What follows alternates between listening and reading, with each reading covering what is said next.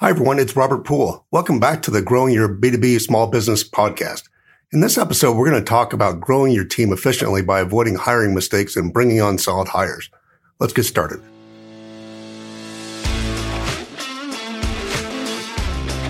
Do you have a small B2B business? Are you frustrated with the lack of resources to grow in B2B? So where do we go to learn how to grow our B2B small business? Should we focus on traditional offline methods, online techniques, or both? How do we bring in more clients and revenue and yet keep our sanity? I'm Robert Poole. Join me as I share 2 decades of B2B growth experience, learn new techniques, and combine both offline and online growth strategies to grow my own business. If you're listening to this podcast, you're part of an elite group of achievers who aren't willing to settle for just a 9-to-5 job. Welcome to the tribe and welcome home. Okay, everyone, I hope you're having an awesome day today. In the last episode, we talked about the importance of focusing on your clients and their needs instead of focusing on your product or service. Today, I want to talk to you about an issue that I think all entrepreneurs have difficulty with at one time or another in their business life. And that's how to hire good people to grow your company and avoid making costly hiring mistakes. You know, like a lot of entrepreneurs, we started our business on a shoestring and had no formal training on how to start a business, how to hire people, and so on. You know, we both had backgrounds in sales, but not a lot on the entrepreneurial side. We each had a couple prior businesses, but those were more of a solopreneur type of companies where we didn't face the challenge of scaling through adding employees. This was, over 20 years ago, but I remember reading a few books about hiring employees, but much of the hiring process over the years really ended up being trial and error. And unfortunately, often it was rushed just to get it done. I think a lot of entrepreneurs have this vision of their product or service that they're selling and get annoyed with the details and things like hiring. But I know when we first started out, and even probably for the first decade, we would hire, the first barely qualified person, at least on paper, that came through the door. As you can imagine, this wasn't the best idea. But this is one of those tasks that I really didn't enjoy, as I always kind of felt like it was a nuisance taking us away from focusing on sales and fulfillment. But it was a necessary part of the business. Anyway, a year or so into our business, when we got our first office, we decided to hire an admin type of person to answer the phones, email, and be a gatekeeper, so to speak. And instead of going out and finding the most qualified candidate, we hired my business partner's sister-in-law. I knew it was generally a bad idea to hire family and friends because eventually things tend to go wrong unless you get really lucky. But at the time, like I said, we just wanted a body in there without spending too much time on hiring. Needless to say, like most things in life, if you put little effort into it, you get little in return. I mean, she was a very nice lady, but just not up to the task of the things we needed, like basic computer work and being able to follow procedures and to think for herself on a lot of things. Unfortunately, this minimal effort on the hiring side of things caused us to make a lot of hiring mistakes over the years that were very costly until we learned how to do it right. As I look back over 2 decades of hiring people, this sort of laissez-faire attitude of hiring really cost us dearly, financially, as well as other areas I'll talk about in a second. The reason I'm telling you this is because I think your attitude and commitment to hiring is the start of doing it right. It wasn't until almost a decade of hiring that I started putting more time and energy into the recruiting process. If you're in the position of just starting out in your business and don't have any employees, I would definitely plan on dedicating substantial time to this area of your business, as your employees are your business. I can't overemphasize how important it is to get good at hiring. It's taken me over a decade to figure this out, but it's a skill that you have to master as an entrepreneur. While hiring for any company is critical to the operation, in B2B, as we've talked about before, you're generally dealing with a more sophisticated customer than your average consumer. It becomes even more critical that you find people that are going to represent you as well, as you can't afford to lose those deals or those big accounts because you hired a knucklehead who comes across as uneducated. If you have employees and been in business for any period of time, I would encourage you to sit down and think about the last person you hired.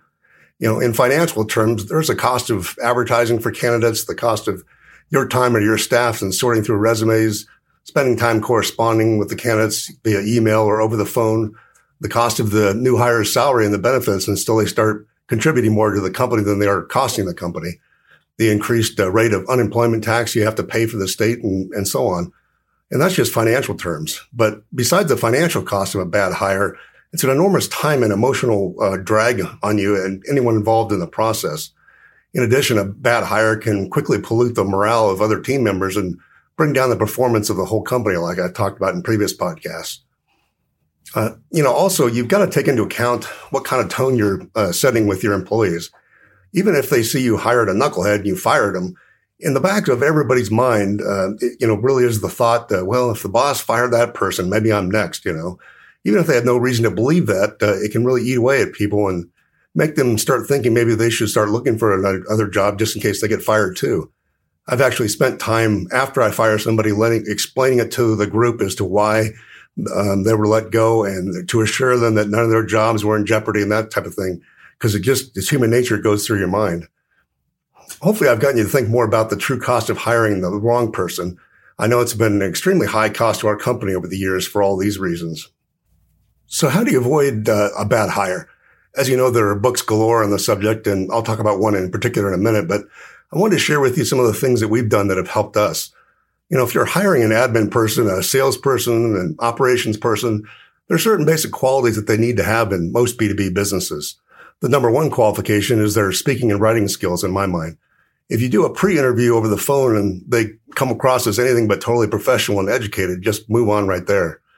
The reason this is so important, again, is due to the type of customer you're most likely to have in your business. I know when we talk to an employee of a company, I can tell that they're uneducated and don't know what they're talking about. It gives me a lot of doubt, and I question whether I should even do business with that company. And I think this is the case for most of our customers.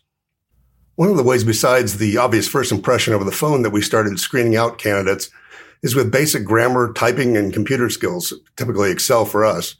We do this testing for the reason I just mentioned.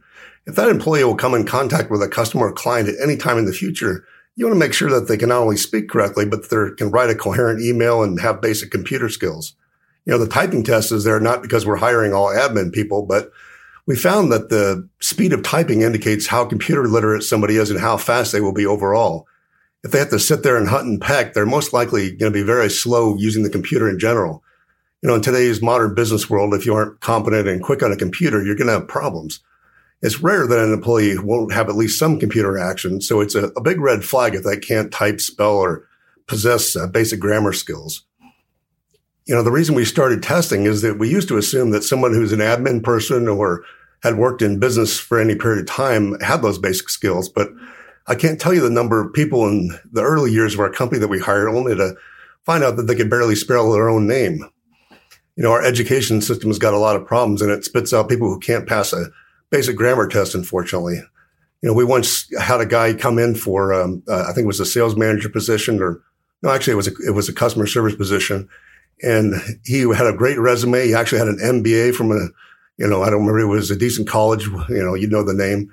And I thought, wow, he's perfect. And we gave him the grammar test like we give it to everybody else. And he bombed. He got like 40% on it. And this is somebody who's had higher education, has an MBA that you would assume can, spell and have decent grammar. But boy, am I glad we found that out when we did, and that's just an example of why testing is so important. And, besides a grammar and typing test, I'd encourage you to find any other relevant tests that might help you out, screen people out for your business. For us, it's an Excel test for anyone administrative, or it might be a sales personality, a DISC assessment, and so on. It was only after many bad hires that we started doing this testing, but it's really weeded out a lot of potential hires that could have been big mistakes. Also, don't be afraid to give everyone the basic test, even if they're applying for an executive position. As I mentioned, with the guy with the MBA, I've had people over the years that felt insulted that I would ask them to take a grammar test, but, hey, good riddance to them.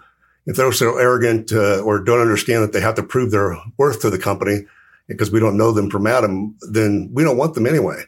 Anyone who's confident in their abilities will not shy away from a test, but actually relish it, hoping to max it out. These are the A-type players who like challenges and like to be scored, so that's who you're looking for.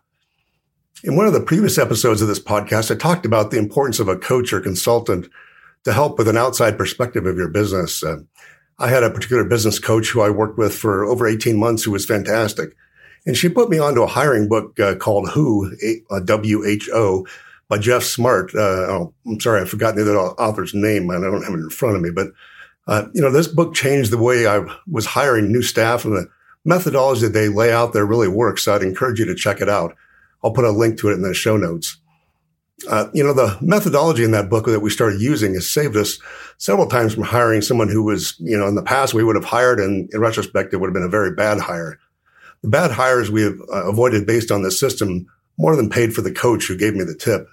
It's the little things like that that can make a big difference. Anyway, as another example, I never really bothered with references from potential candidates. Maybe some entrepreneurs actually call references provided by a candidate, but we never did. I just figured that like most resumes are full of fluff. The references provided were most likely just friends and people who liked them and would give them a good reference regardless of their skill level for the job they're applying for.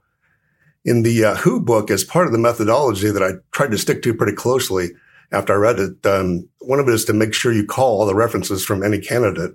And if they can't provide references, good ones, then pass on that person. So after reading this on my next hire, I made sure to call the references. There was one in particular I remember. She gave the candidate very high marks for skill and said they were great at their job. And, there wasn't anything that she could say bad about them, et cetera. And so I thought, okay, great. And then the last question I asked her, I said, how do you rate them on a 1 to 10 in their job performance? And then she told me 7 out of 10. And, this of course surprised me because she just told me how great they were. So I asked her why she gave them a 7 instead of a 10. And she told me that she felt that the candidate did their job really well, but was in it for themselves and didn't care much about the company. At the time, I thought, well, their compensation is based largely on performance, so their own greed should actually be a good thing. I chose to ignore what she said, or at least interpret it differently than I should have. That turned out to be a mistake, as I ended up hiring that person only to have to let them go less than a year later for exactly what she told me. They didn't care about the company, and that actually did affect the company as a whole. There are a couple of other tips that we have learned that may help you. First, we make sure the candidate jumps through several hoops, like an initial screening call, in-office testing, coming back for a first interview, doing a second interview, and finally having them set up calls with their references so we don't have to track them down ourselves. If at any point the candidate feels like it's too much work to apply with us, then that tells me that they don't really want the job and aren't that excited about it. So it's good to weed them out at that point. Another thing we do is have a senior employee, if you have one, do the first interview, and then on the second interview, have that same senior employee be part of the interview as well. This kind of group multi-stage interview gives you the opportunity to ask questions in a different way than just one person might think of. As I mentioned earlier, always find ways to test candidates with some kind of testing related to the skills of the job. You don't have to do it like we do, even though I think it's important for most businesses, but find out what kind of testing you can do. So as far as takeaways from this episode, number one, I'd say understand how costly it is if you make a mistake in hiring and make a commitment to getting good at hiring as a skill. 2, make sure your candidates you bring in are going to represent you well and in a professional manner. This is crucial in B2B and can be done with simple testing. The last thing I would say is to be patient. I know I always have a tendency to want to jump on the first candidate who seems decent so I can fill the job and move on. But, don't do that. Be patient. It's much better if it takes you 3 months to find somebody than settling for a bad hire 3 weeks into the process just because you want to be done with it and move on. I hope some of these ideas can help you avoid some of the mistakes we've made over the years, and I'll talk to you on the next episode. Thanks for listening today. I hope you learned something you can implement right away. I know your time is valuable, and it's really an honor to serve you. Please subscribe and rate the show on iTunes and give me your honest feedback and what future subjects would help you out the most. Now, I've also put together a short ebook on some of the top lessons I've learned in 20 years in a B2B business. You can download a free copy at growyourb2bcompany.com. That's growyourb2bcompany.com.